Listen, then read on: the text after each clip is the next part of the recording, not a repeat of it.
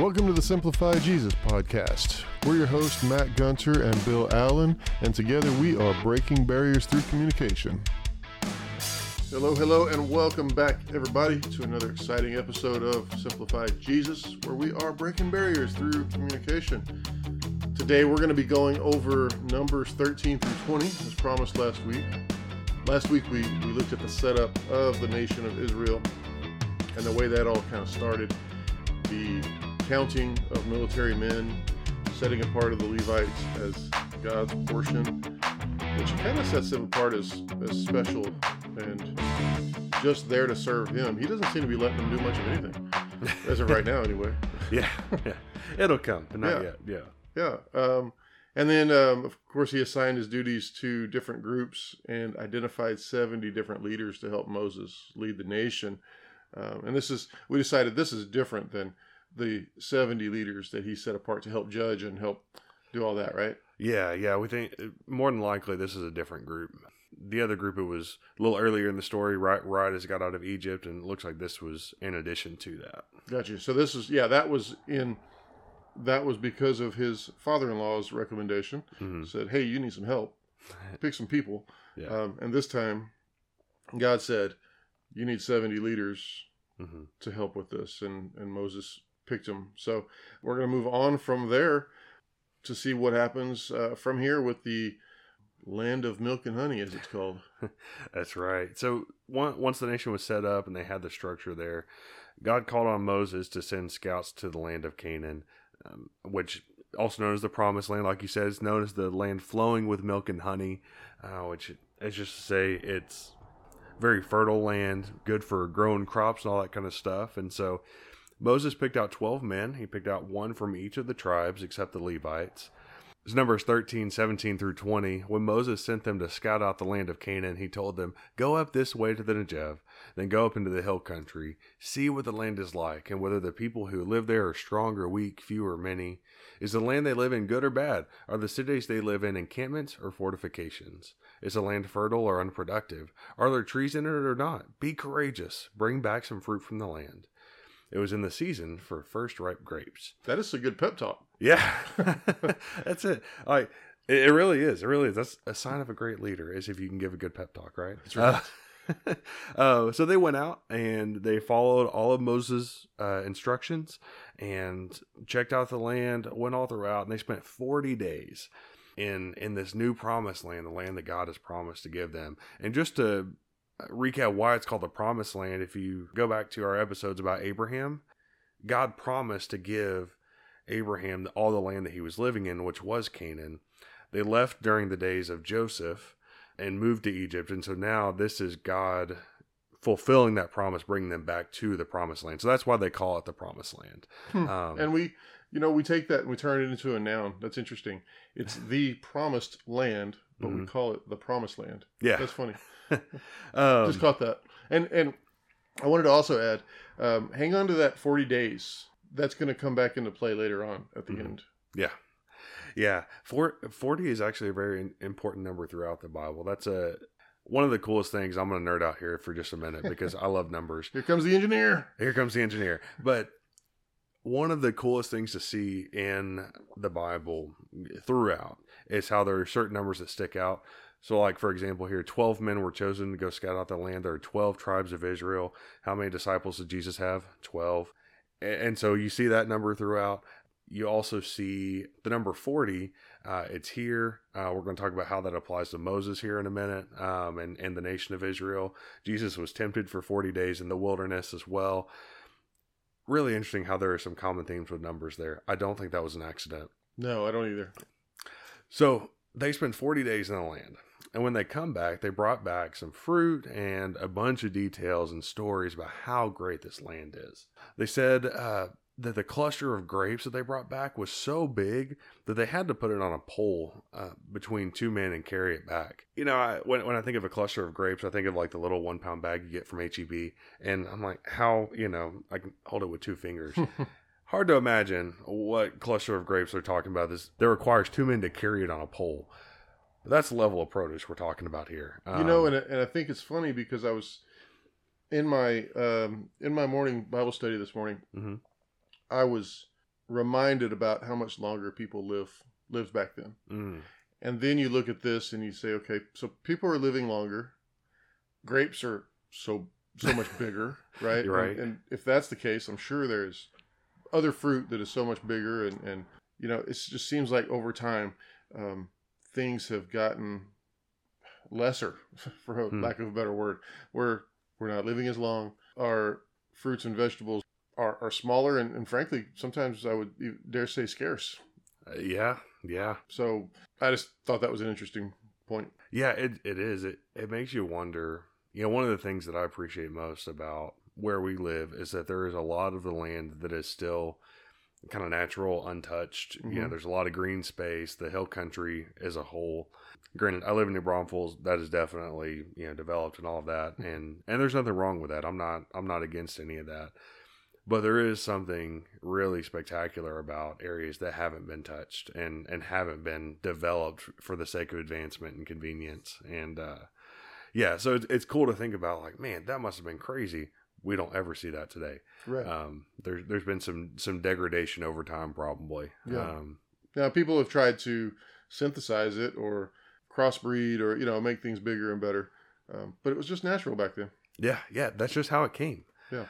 And so another thing they said when they came back is they confirmed that the land was, quote unquote, flowing with milk and honey. And like I said, that just means that the land was very fertile, that, you know, crops would do well there, that livestock, the grass was green, that they would survive there. That would be really, really good land to live on. And, you know, back then they didn't have HEB down the street. So it was, you know, that's important. It's important that you have good land to settle in and take care of. That's a grocery store for you non-Texans out there. Yeah, that's right. should probably clarify that. But there was a catch. There was one thing they picked up on that was a detractor from, and they said the cities were strong and fortified, and the people appeared to be really big and strong and would be tough to battle.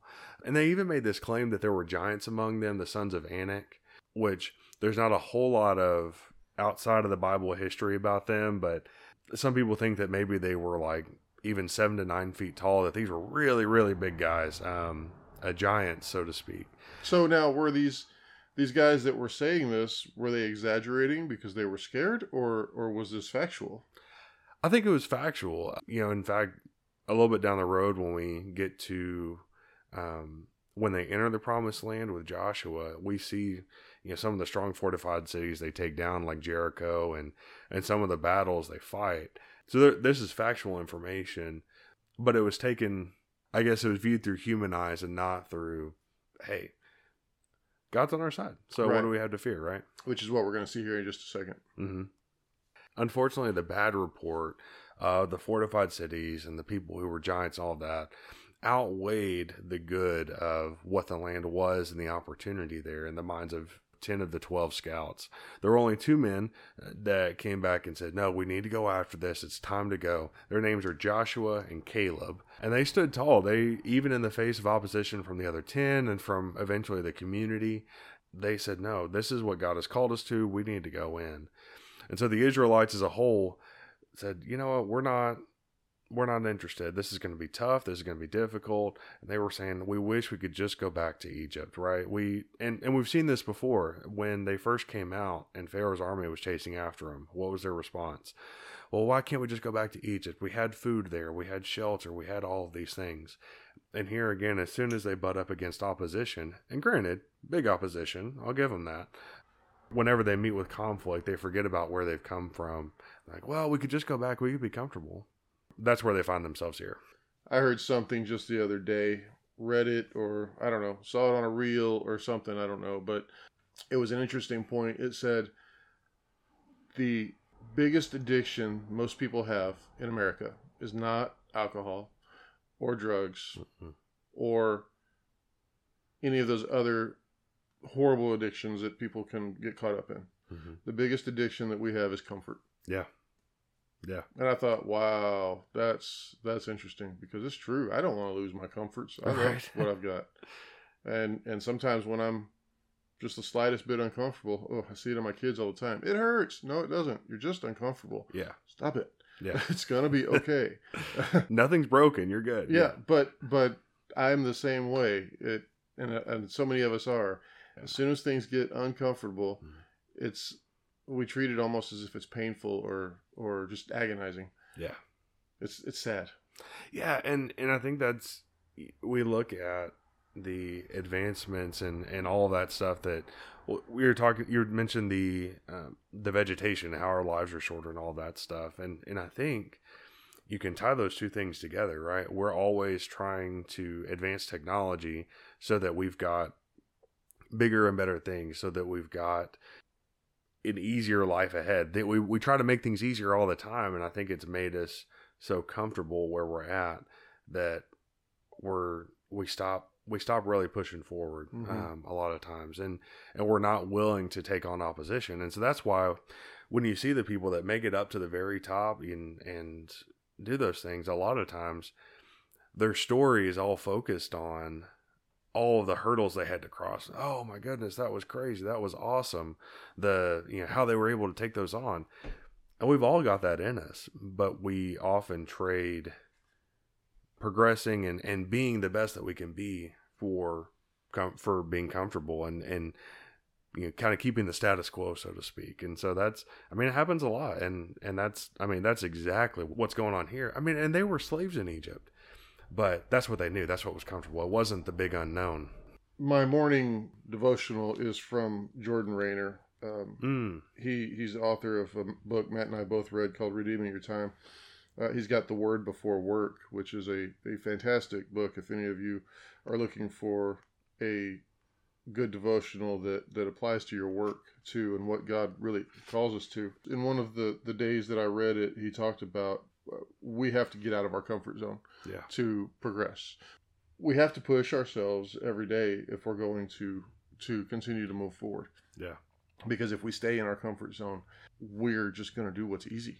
That's right. And that's not what God called us to do, to go forth and multiply, to take care of what he created. We're called to help him with his creation and help to continue it, to help him build it. Mm-hmm. There was a thing in here just the other day that said, it was actually yesterday's, I think. God chose human beings before the fall to cultivate the first creation.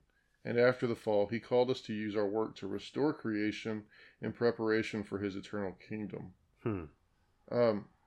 He says, he was actually quoting somebody else that says, you are accomplishing something that will become in due course part of God's new world. Work in light of that hope today. So whatever we're doing, we are working towards the new world, the new heaven, the new earth, right? So whatever we're doing today is what God called us to do, to build on to that. And we can't do it by staying in our comfort zones. Right. Right. And so you look at how God gave us that drive. He gave us that command from the very beginning at creation to be fruitful and multiply, fill the earth and subdue it. And we still have that call on us today, thousands of years later, right? And so you can imagine when the Israelites are pushing back and saying, no, maybe I want to go back to my own comfort zone where I used to be. He was not happy about this. He was not happy about the fear that they had, because it shows a lack of trust in him and who he is. God performed all these great signs, all the plagues and the Passover, and led them out of Egypt, part of the Red Sea. He's taking care of them all this time in the wilderness, which we're probably a year or two in at this point. But they're saying, no, we're good. I don't want to take the risk of going in there, even though I know I've got God with me. I would rather stay out here. And so, God's response was at first to just take out the whole assembly and start over with Moses. Moses talked him out of that. Again. Yeah. Not the first time. Remember the golden calf incident. But God did make a decision here. He said, anybody who stands against going in the promised land, who saw God's miracles in Egypt, would not be able to go into the promised land and take part in it. He said, if you don't trust me by now, you're not going to trust me then, and that's not going to work. If you can see God's deliverance in Egypt and not trust him, you don't get to take part in the promised land. So the only people at this point who were adults and were going to make it in were Joshua and Caleb, because they were the two who stood up. And I think at this point as well, this is going to change here in a minute, spoiler alert, but Moses and Aaron would be included in this list as well of people who would enter the promised land. But they specifically call it Caleb and Joshua because they were the two who went and scouted it out, came back and said, no, let's go. God's given it to us. But otherwise, everybody else was out. They were the only ones that truly trusted God, and everybody else kept running in their own fear. Yeah, yeah. And so God told him, you're going to spend 40 years out here in the wilderness until everybody from that generation passes away, and we'll start fresh after that. So as you can imagine, things were a little tense around camp after this, because now not only is everybody, they probably feel like they've had this promise of the promised land taken away, but on top of that, yeah, they're probably, well, let's put it this way. When things go south, the leader of the pack always gets blamed, right? And as leaders, we know the buck stops with us, right? We have to take that ownership. Was no different here. There was a guy named Korah who was one of the Levites, one of the leaders of the Levites, and he gathered up about 250 prominent men, leaders among the Levites, and actually incited a rebellion against Moses. Numbers 16:3 says they came together against Moses and Aaron and told them, "You have gone too far. Everyone in the entire community is holy, and the Lord is among them. Why then do you exalt yourselves above the Lord's assembly?"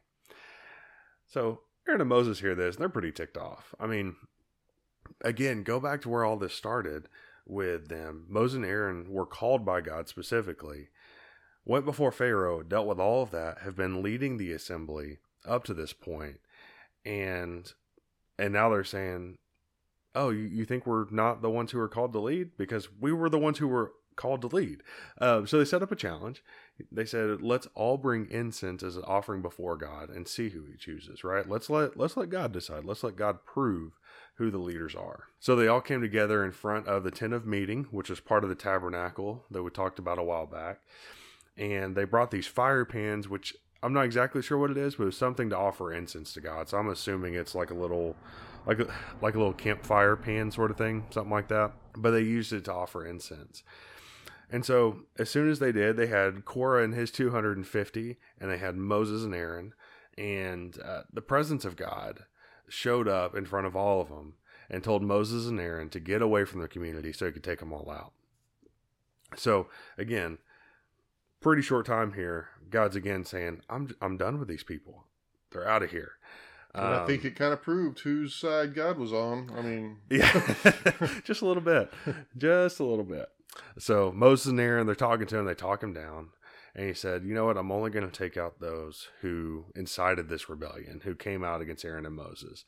And so Moses and Aaron go around. They say, tell everybody, get away from the houses of Korah and these 250 men because God's about to deal with them and you don't want to get caught up in it. And he said, you're going to know that God is with us and that God is against these people because they're not going to die a natural death.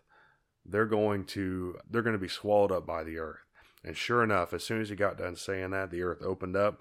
All the homes of Korah and these 250 men fell in, and the earth closed back up. Now, I'm wondering, did Korah hear all of this? Did they came together in the front of the tent of meeting? Mm-hmm. God immediately showed up, but it says told Moses and Aaron to get away from the community.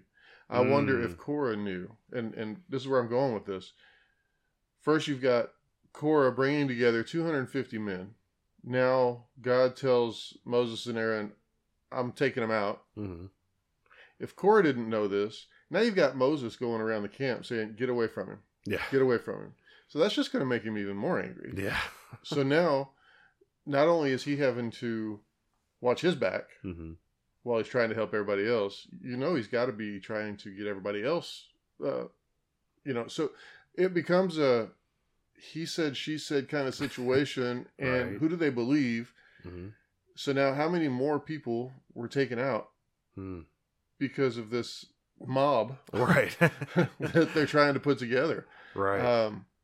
It's just all a jumbled mess that and Moses, going back, God said, I'm taking them all out. We're talking almost 1 million people here. 600,000 men. Right. Plus women and children. Mm-hmm. That God just said, no, I'm done. Mm-hmm. As we're going to read soon, Moses would have been better off if he had done that, but he fought for him still. Yeah. Of course, he didn't know he was going to be better off. We do, but Yeah. anyway, that was just interesting to try to kind of go deeper in that. Yeah, it does make you wonder what the conversation was. I mean, Korah had these 250 men. Did everybody else just decide that dude is crazy? Yeah. He's off his rocker. Or were other people kind of on the fence? And then when all this happened, they were like, I don't know. It's interesting to think about. If that same thing happened today, what would that look like? Yeah. Right? Well, God isn't talking to us as directly today, unless you're reading his word. Mm-hmm. But it kind of is happening today if you think about all the separation that we've got going on. Yeah. With, different religions, different political stances, all of that. We've got a lot of people against other people. Yeah. Yeah. There's a lot of division right now, and a lack of willing to come to a middle ground. And I don't necessarily mean compromise, but willing to at least agree to disagree on things and be hospitable and all of that with each other. It is. I mean, that's a good point. That's kind of what it feels like, right? Korah and his 250 were like, no, we're upending the chain of command here. We're done. They weren't willing to have a conversation. They said, no, we're done. We're going to take him out. Obviously, we know how that story ends, but that's the level of, I guess, frustration or pride and all of that they had in that moment. We talked about it in Sunday school just this last Sunday, where we were talking about different churches and the way they vote on things. Yeah. And you've got people in the church that I just learned, I didn't even know this was a thing, that will vote against something just because they don't believe there should be a unanimous vote. Yeah. How ridiculous is that? So you want to cause division just for the sake of causing division. Right. When everybody in the room could agree that whatever it is they're voting on is a great thing, but because of stubbornness, pride, tradition, whatever that is, I'm going to vote no just because. Yeah. Just because. Right, just because. Yeah. There's no rhyme or reason behind it. Just that's just what I'm going to do. It's unfortunate common sense isn't so common anymore. Yeah. It is. It is. After this rebellion, and Moses is clearly chosen as the leader, again, the ground just opens up underneath the homes of all of these people, right? So it's 250 men plus all of their families. So this is, I don't know, it could be 1,000 people, right? Ground opens up underneath their homes and swallows back up over them. And think about how crazy that must have been to see it, right? It says they were swallowed up by Sheol is how the Bible puts it, which is interesting to think about, Sheol being a parallel to hell, right? That's one of the ways they talk about hell. But it says it swallowed them up and everything kind of went back to normal. So not only did it happen to the 250 men and their families, but it didn't hit anybody else that we know of. And so it was very specific. Like, it's pretty incredible what just happened there. But it was a clear sign from God of, no, these men are wrong. Moses and Aaron are the guys that I have picked. And this is how we're moving forward. This is huge. Yeah. This is not just an earthquake crack in the ground kind of thing. Right. 250 homes. That's a subdivision. Right. A small subdivision at that in a lot of places. That just, that is a huge sinkhole. Yeah. I just cannot imagine what that looked like. And then for it to not hit anybody else, that it was like they, thanks to Moses, it was like the Passover again, right? Right. Just took out those particular people. Yeah. Get away from them. You don't want to get caught in what they're getting caught in, right? Now, hold on. There's something else, though, that I just thought of. So 250 homes, they're traveling, so we're talking tents. Were all of these tents next to each other? Like every one of them right next to each other? I don't know. Did God open up this big hole and swallow up 30 here? Another hole, 30 here, 10 here. It's interesting to think about. It is. It is. For it to be so specific.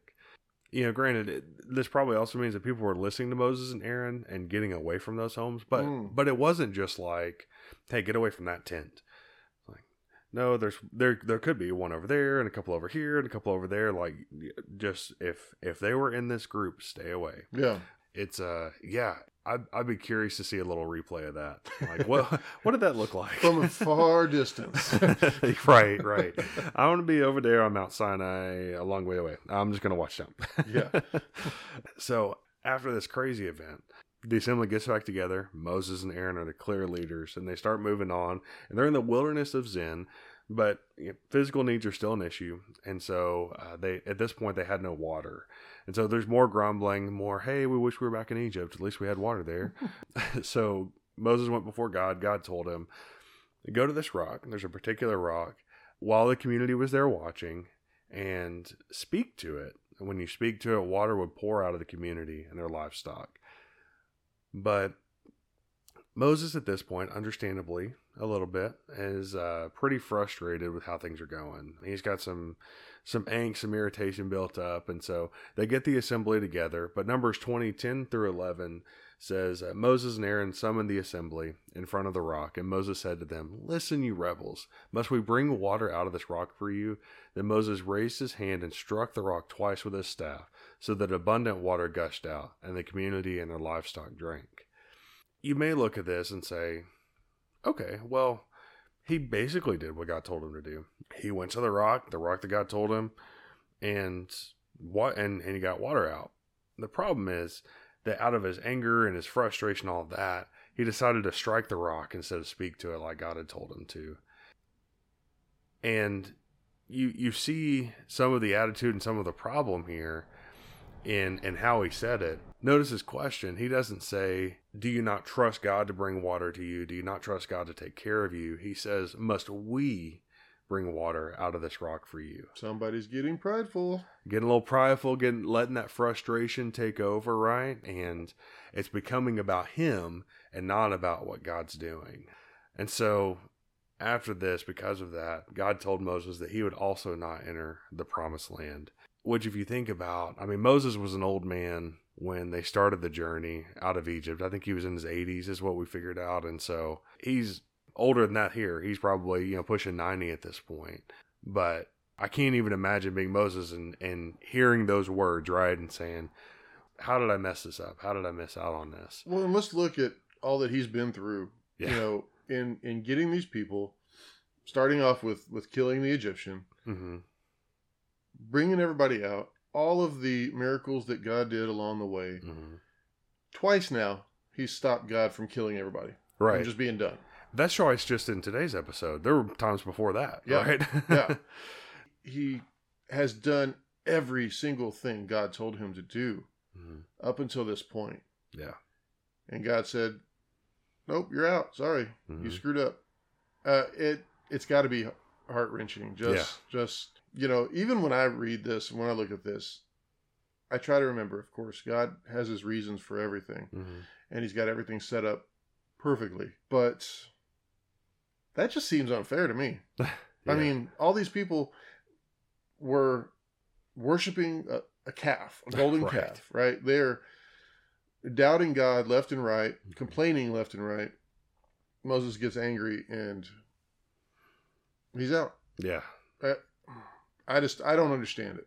Yeah. Maybe you can shed some light. I don't know. Well, I think what it tells us, what it shows us is how high God's standard is. I mean, if you go back to how everything started at the creation, everything was perfect. Perfect communion with God, perfect relationship. And that's still the expectation. That's still what God requires. But we fail. We fall short, right? And Moses all along the way has, what he struggled with up to this point is self-doubt, right? He said, who am I to go before Pharaoh? Who am I to go before the assembly? Who am I to do this? And, God can work with a humble heart. He can say, hey, get off your tail and go. Let's go. I'm going to be with you. I'm going to encourage you. I'm going to be the one speaking through you. And Moses bought into that plan and went forward. The shift that we see here is, like you said, it's the pride shift, right? Where it becomes about Moses. And it's not about what God's doing anymore. And I think that's where the reason this is such a big deal is because Moses became about Moses instead of being about leading God's people and following God and leading God's people. But this is again, this is probably one of the biggest issues we have today, where we are all about us, and what's going to be best for me. What's going to make me most comfortable, like we were talking about earlier. What's going to make me the most this, that, or the other of who I want to be, and we forget about who God is. And thankfully, we've got Jesus, so we can, when we fall, when we mess up, we're still called to live that way. But we've got Jesus' sacrifice covering us. But so I guess that's a roundabout way of saying I think this just shows how high God's standard is, especially for the leaders of the nation of Israel, that there is no sharing of glory here. It's one or the other, and if you try to take that away, that's it. Well, and I wonder, using this just as an example, using this instance as a whole, his attitude of must we bring water out of this rock, I'm sure God knew, based on what you just, your explanation was spot on, I think, because it helped me understand that the phrase is pride goeth before a fall.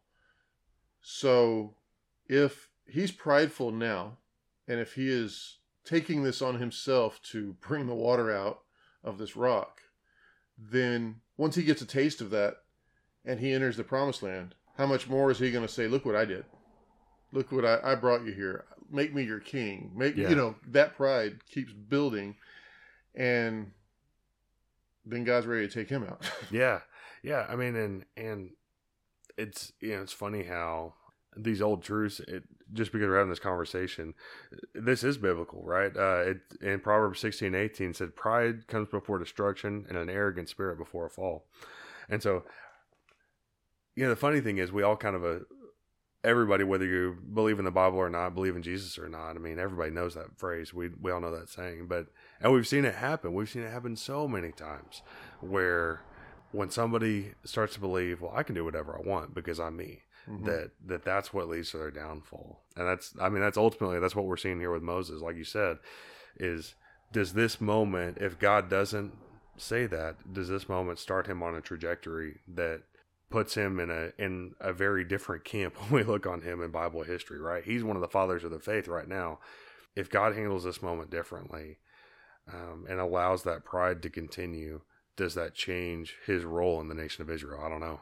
Or does it change the nation of Israel as a whole? Right. And do they ever make it in the promised land, right? What happens? Yeah. Or they make it and things are going well, but then it just starts to fall. It just starts to, the whole of Israel starts to degrade. Yeah. And it's not, God promised Israel to be his set apart people even today. Yeah. If it started out with that prideful leadership, would it be what it is today? Yeah. Yeah. So again, it just goes back to Romans 8:28, right? God does everything for the good of those who love him and are called according to his purpose. Yeah. God knows what he's doing. We might think it's unfair, but we don't know his reasons. We can't read his mind. Yeah, absolutely. Absolutely. So shortly after this event happens, Aaron actually passes away, and he hands over the robe and all the garments and the responsibility of the high priest to his son Eleazar, and kind of closes the chapter on the the bad part of the wilderness and initiates the changing of the guard in leadership among the nation of Israel. So now we've got Eleazar and Moses leading. Well, there's a lot to that. There's a lot going on here. Man, that's really interesting, the way that all kind of unfolded, and I enjoyed being able to kind of think that through with you, because there's a lot of that stuff that I hadn't considered. What was interesting to me in looking at this, and this is one of the things it's fun to do in this kind of setting, is to take a macro view of all the different events and how they tie together. That's the point. That's why we're going through all of this in the chronological look, is to see how the whole story ties together, and it's all God's story through history, through the history of the Bible. Yeah, and it all ends up pointing to Jesus. That's right. In one way or another. So where are we at with this? How does this point to Jesus? So God calls us to do big things sometimes, and like we've talked about before, outside of our comfort zone. We saw that with the scouts who went to Canaan, and we saw the two different responses, right? There were a lot of them that walked away in fear, and all they saw was the problem in front of them. They couldn't see the opportunity in front of them because of the roadblocks that were in the way. But Joshua and Caleb trusted that if God brought them to it, he was going to bring them through it. Jesus gave us this encouragement in John 16:33. He said, I have told you these things so that in me you may have peace. You will have suffering in this world. Be courageous. I have conquered the world. And so as Christians today, we have the Holy Spirit living inside of us, and the Holy Spirit guides us and helps us to remember who God is, remember his power and his strength to guide us through life and help us to know where to go.